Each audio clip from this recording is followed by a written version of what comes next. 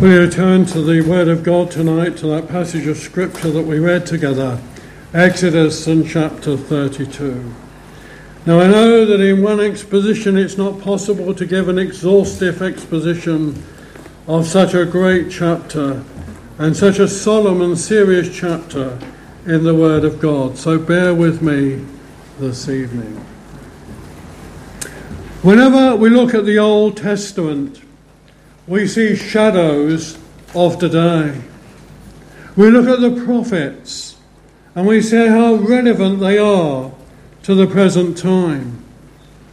We look at Job and we see what it really means to suffer.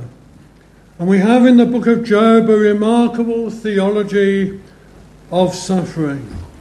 We live in a day when there is a great deal spoken about healing. What we need today is a theology of suffering. When we come to the book of Exodus, we see shadows of the gospel. And we see it time and time again in the book of Exodus. And somebody has rightly written a book, The Gospel in Exodus. But we also see the reality of the folly of God's people and the great long suffering of God. Here was Moses, and he was up in Mount Sinai, and he was receiving the law, the tablets of stone, the 10 Commandments. Now these people had seen things that we have never seen. Can you imagine what it must have been like to be by the Red Sea, and to see the Red Sea open, and enabled it to go through the Red Sea, and then to see the Red Sea close upon the Egyptian army? Can you imagine what it must have been like to see the manna from heaven? Every day getting up, there was the manna and a double portion before the Sabbath. There were the quails, there was the flesh to eat, and it all came as a result of God's amazing grace. For the people complained, and God gave them in grace the wonderful manna. But here we have a sad account, a very sad account. And in verse 1 of this chapter, now when the people saw that Moses delayed coming down from the mountain, the people gathered together to Aaron and said to him, "Come, make us gods that shall go before us. As for this Moses, the man who brought us up out of the land of Egypt, we do not know what has become of him." What a way to talk about your leader under God. And Aaron, being a wimp, gave in to crowd pressure. How could they do this, in spite of all that they had received? And we are reminded here, are we not, of the fickleness of the human heart. How that people are easily swayed. How that they are gullible. And if somebody says something, then we believe it.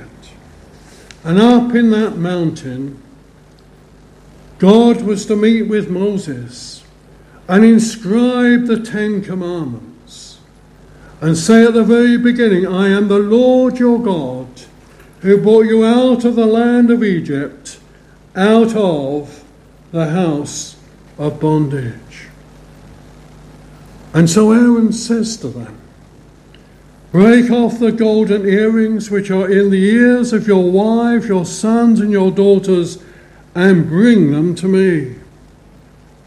And the people did it. And they brought them to Aaron. And he took hold of the gold, and he fashioned it with an engraving tool, and made a moulded calf. What an obnoxious thing to do. And then what a terrible thing to say. "This is your God, O Israel, that brought you out of the land of Egypt." And not only did he say that, but he built an altar before it. And he then made a great proclamation. Tomorrow is a feast of the Lord. What feast was that? And they rose early the next day, and they offered burnt offerings and brought peace offerings, and the people sat down to eat and drink and rose to play. Can you imagine anything so awful, so terrible, so obnoxious as that? In all that God had done for them, he had brought them out of the house of slavery in Egypt. He brought them through the Red Sea. He had even met with them in love and grace at Marah, that place of bitter water. And they had known what it was to receive the manna. Is it no wonder that God said to Moses, Get down.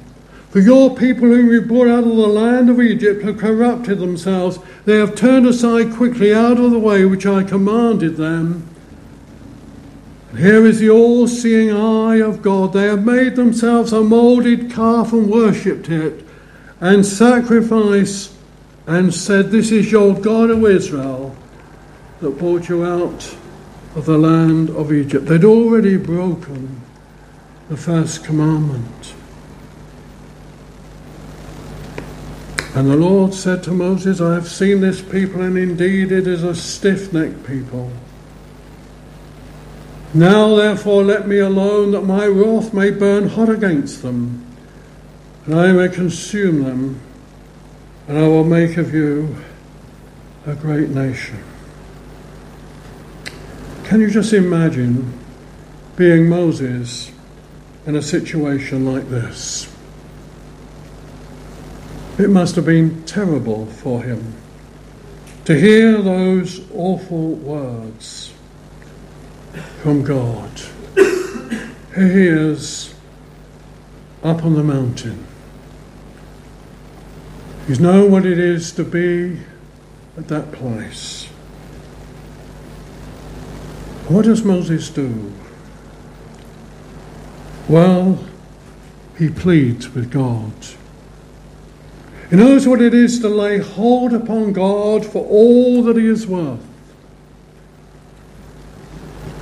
Lord, why does your wrath burn hot against your people, whom you have brought out of the land of Egypt with great power and with a mighty hand? Why should the Egyptians speak and say he brought them out to harm them, to kill them in the mountains and consume them from the face of the earth? Turn from your fierce wrath and relent from this harm to your people.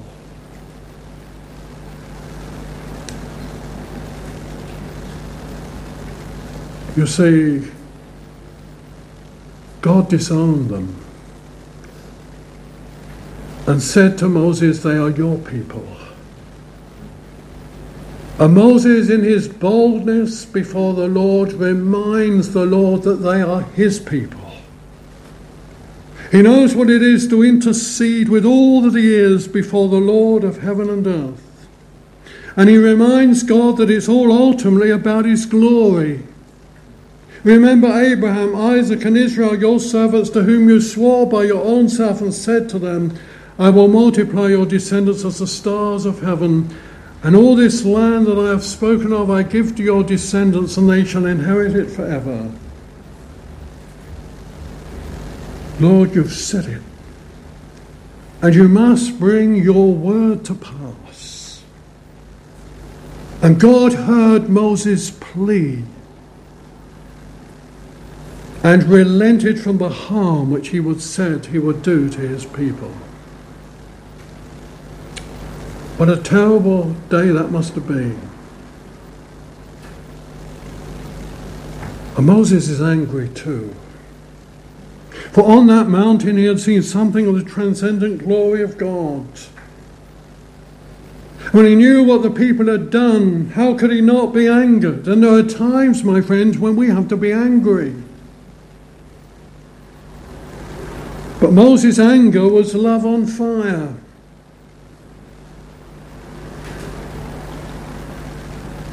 And he comes down the mountain. And he comes down the mountain with the tablets written on both sides. The work of God, written by the finger of God, engraved on the tablets. And Joshua hears the noise of the people and says to Moses, there is a noise of war in the camp. But it's not the noise of the shout of victory, nor the noise of the cry of defeat, but the sound of singing I hear. Can you imagine Moses seeing the calf and the dancing? And he was full of anger. He knew the God of the Bible. And he cast the tablets out of his hands and he broke them at the foot of the mountain. And he took the calf which they had made and he burned it in the fire and ground it to powder and he scattered it on the water and made the children of Israel drink it. Can you imagine that?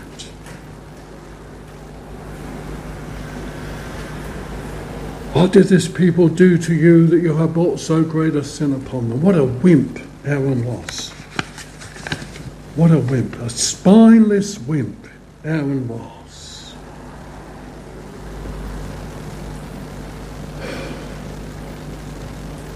And this is his response. And what a response it was. My friends, it's pathetic. Do not let the anger of my Lord become hot. You know the people that they are set on evil, for they said to me, make us gods that shall go before us. As for this Moses, a man who brought us out of Egypt, we do not know what has become of him. And I said to them, whoever has any gold, let them break it off. So they gave it to me, and I cast it into the fire, and this calf came out.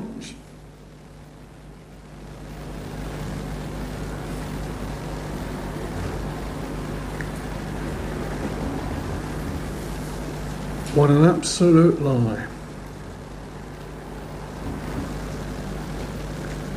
Now when Moses saw the people were unrestrained, he gave them a challenge. Whoever is on the Lord's side, come to me. And all the sons of Levi gathered themselves together to him. And there was a most terrible day. That every man kill his brother, every man his companion, and every man his neighbour. So the sons of Levi did according to the word of Moses. And about 3,000 men of the people fell on that day. Moses took command of the situation. He was a true leader. But he was also a true intercessor for the people. Consecrate yourselves to the day to the Lord, that he may bestow on you a blessing this day. Every man has opposed his son as his brother and his brother. And Moses confronted the people, how different from Aaron, and said, perhaps I can make atonement for your sin. And oh, how he pleaded with the Lord. All these people have committed a great sin and have made for themselves a god of gold. Yet now, if you will forgive their sin, but if not, I pray, blot me out of your book which you have written.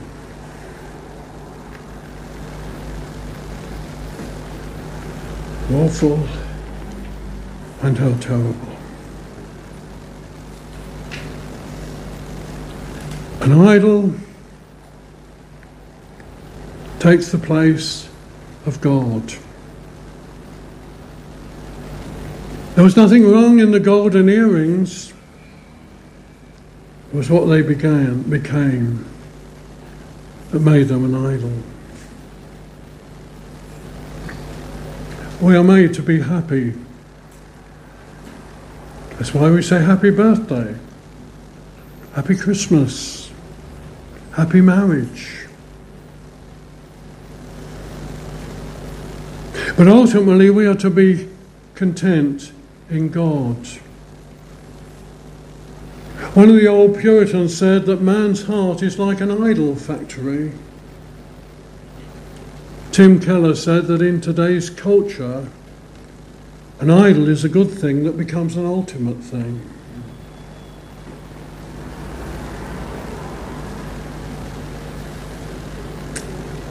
It can be sport.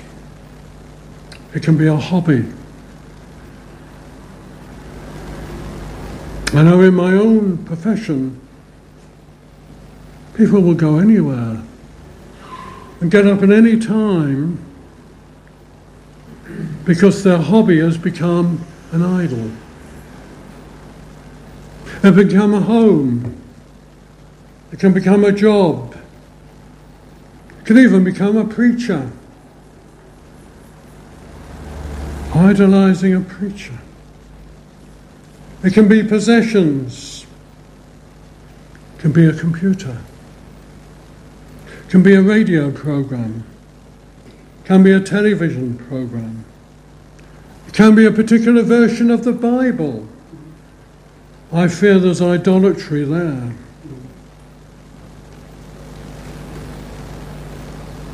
Man's heart is like an idol factory. You see, the great danger is that we can end up living for these things instead of living for our true and living God. This dear woman, Miss Eldridge, she lived for God. And she lived for God's glory and lived for God's majesty. And she knew him. She would often say to me, with a smile on her face, I have a wonderful God. A wonderful God.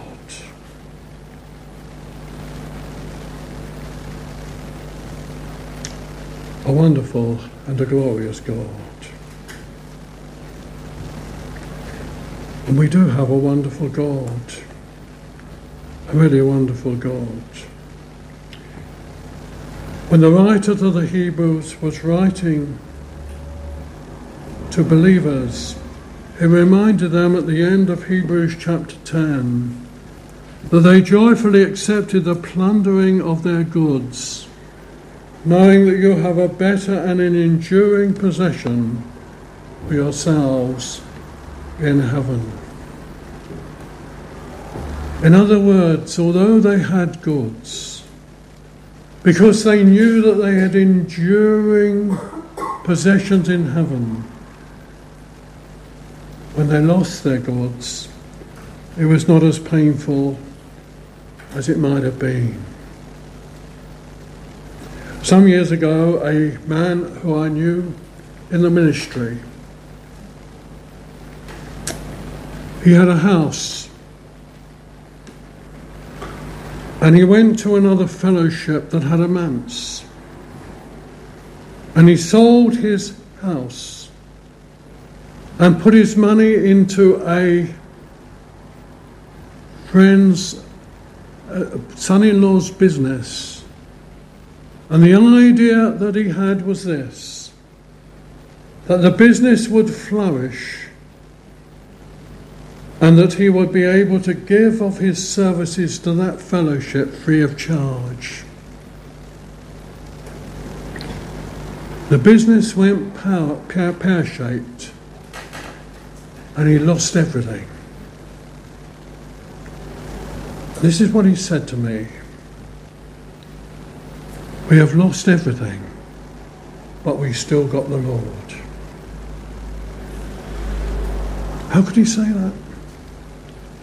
Because the God of heaven was his all in all. He was free of idolatry.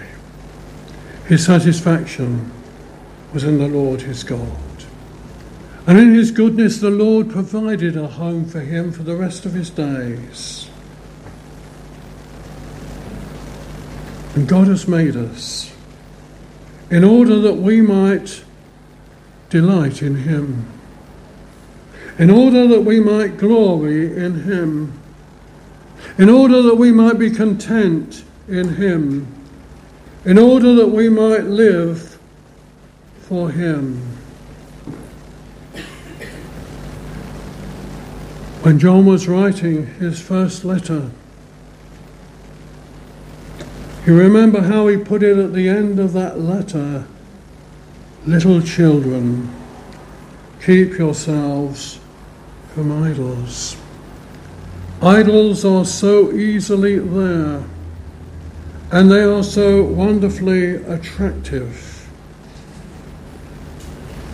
And the devil knows it, and he desires that you and I follow idols instead of the living and true God. In 1 Corinthians chapter 10 and verse 7, we are told this: "And do not become idolaters, as were some of them. As it is written, the people sat down to eat and drink, and rose to play." Now the people of this world have to live for something. They have to live for idols. But when a person becomes a Christian, they're ultimately to live for the person of the Lord Jesus Christ. No wonder Paul the Apostle could say, "For to me to live is Christ, and to die is gain." For he had an all-consuming passion to live for the Son of God. He knew what it was to be free of idols. He knew what it was to be in prison for the gospel, because he lived for the Lord Jesus Christ. I've known a number of wealthy people in my life, and able to live because they are wealthy, but have not been affected by their wealth. Because ultimately their satisfaction has been in the Lord their God. And they know how to handle their wealth wisely. And maybe you're not in that category tonight, but my dear friend, you can make an idol of a little thing. And we must be careful that in our lives we live ultimately for the Lord Jesus. That he is to be our consuming and overall passion. And so Moses says to the people, "Who is on the Lord's side? Let him come unto me." Who is on the Lord's side? That is a great question. And all the sons of Levi gathered themselves together to him. The thing about idolatry is, idols are, they'll try and justify them. Idolatry makes us excuse the idol. And if you find yourself trying to justify something, it could well be an idol.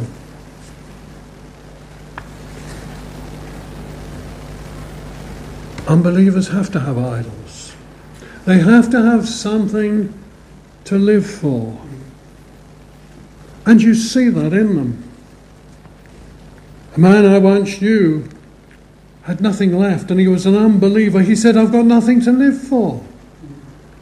And I understand that. But you see, the purpose of conversion,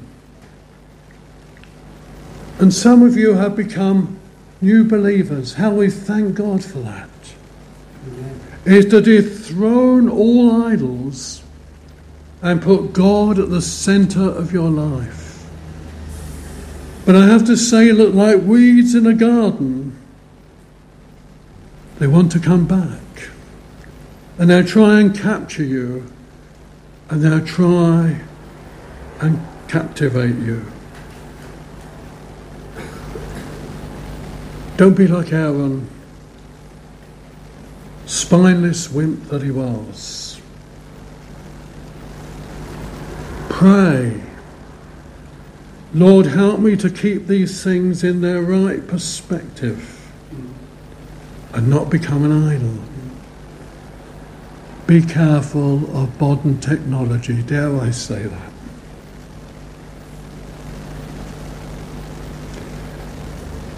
Who is on the Lord's side? It is the best side.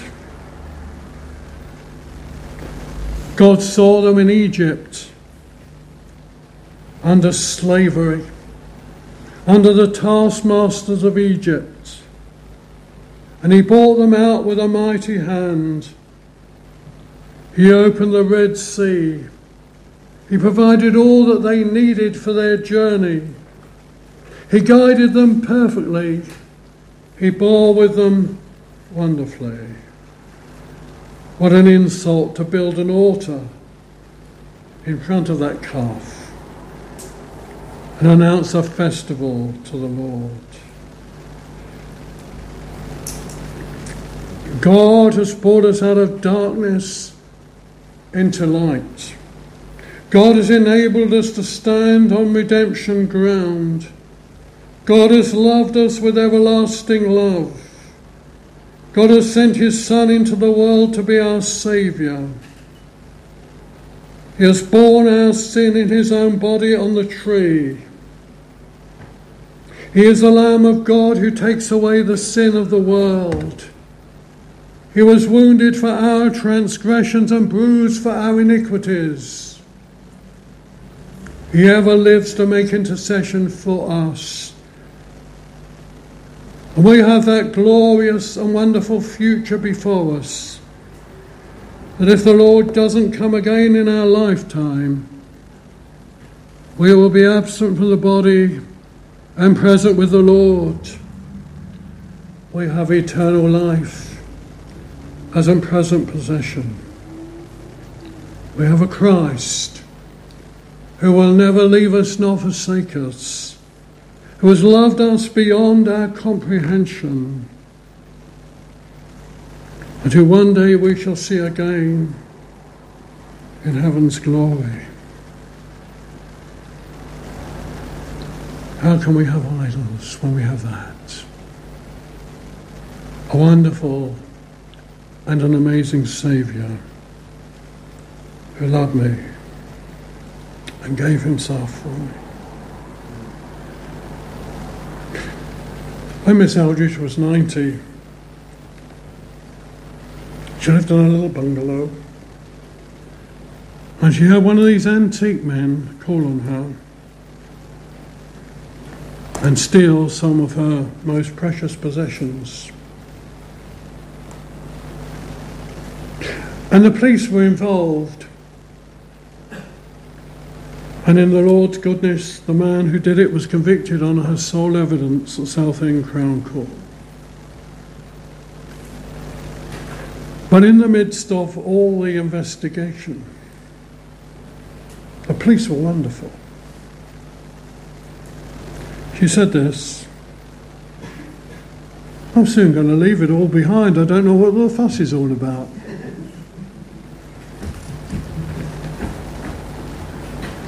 Because, you know, in her heart, her satisfaction was in Christ. He was all in all. I have a friend called Charles Sleeman.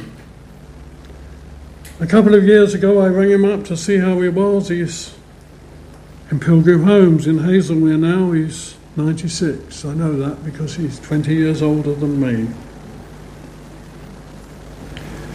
And he used to ask me various deep theological questions, and I used to have to squeeze my brain at times.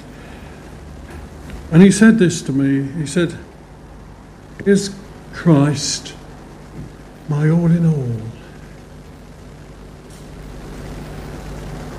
Is he my all in all? Is he your all in all?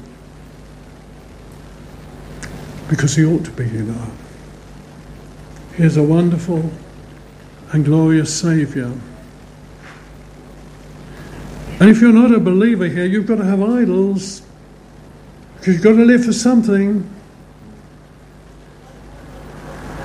Oh, turn from those idols to the Lord Jesus Christ and him alone, and see him as a wonderful Saviour, a wonderful person who will cleanse you from all sin, who will deal with you tenderly and graciously and kindly and lovingly, whatever you've done, whoever you are.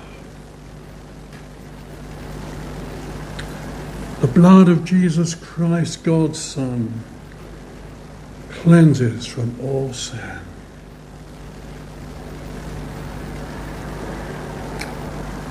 May we all know what it is to keep idols at bay.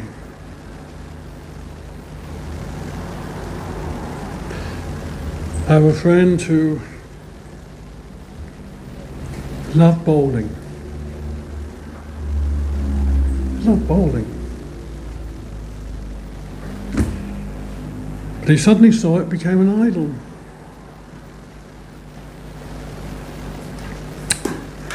He had to give it up. He had to surrender it. Now, bowling can be an innocent thing for anyone. It's a good thing. It's nice. Good for the nerves, good for the body, good for the mind. But it was a good thing that had become an ultimate thing. He had to give it up. Not because I said, but because he knew it to be true. And may we know what it is to deal with idols. They can cling to us so greatly and so powerfully.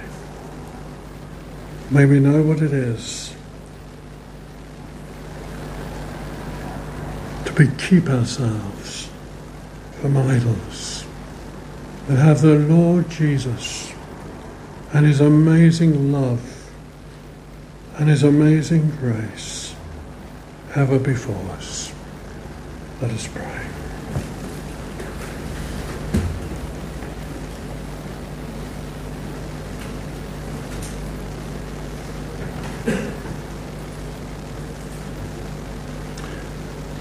O God in heaven,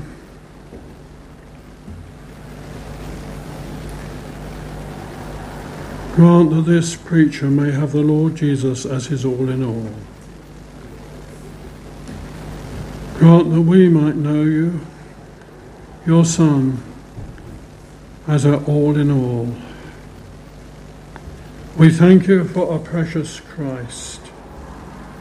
And every believer can say he loved me and gave himself for me. O God, may the Lord Jesus be our exceeding great reward and the Lord of our lives and the King of our lives. In Jesus' name we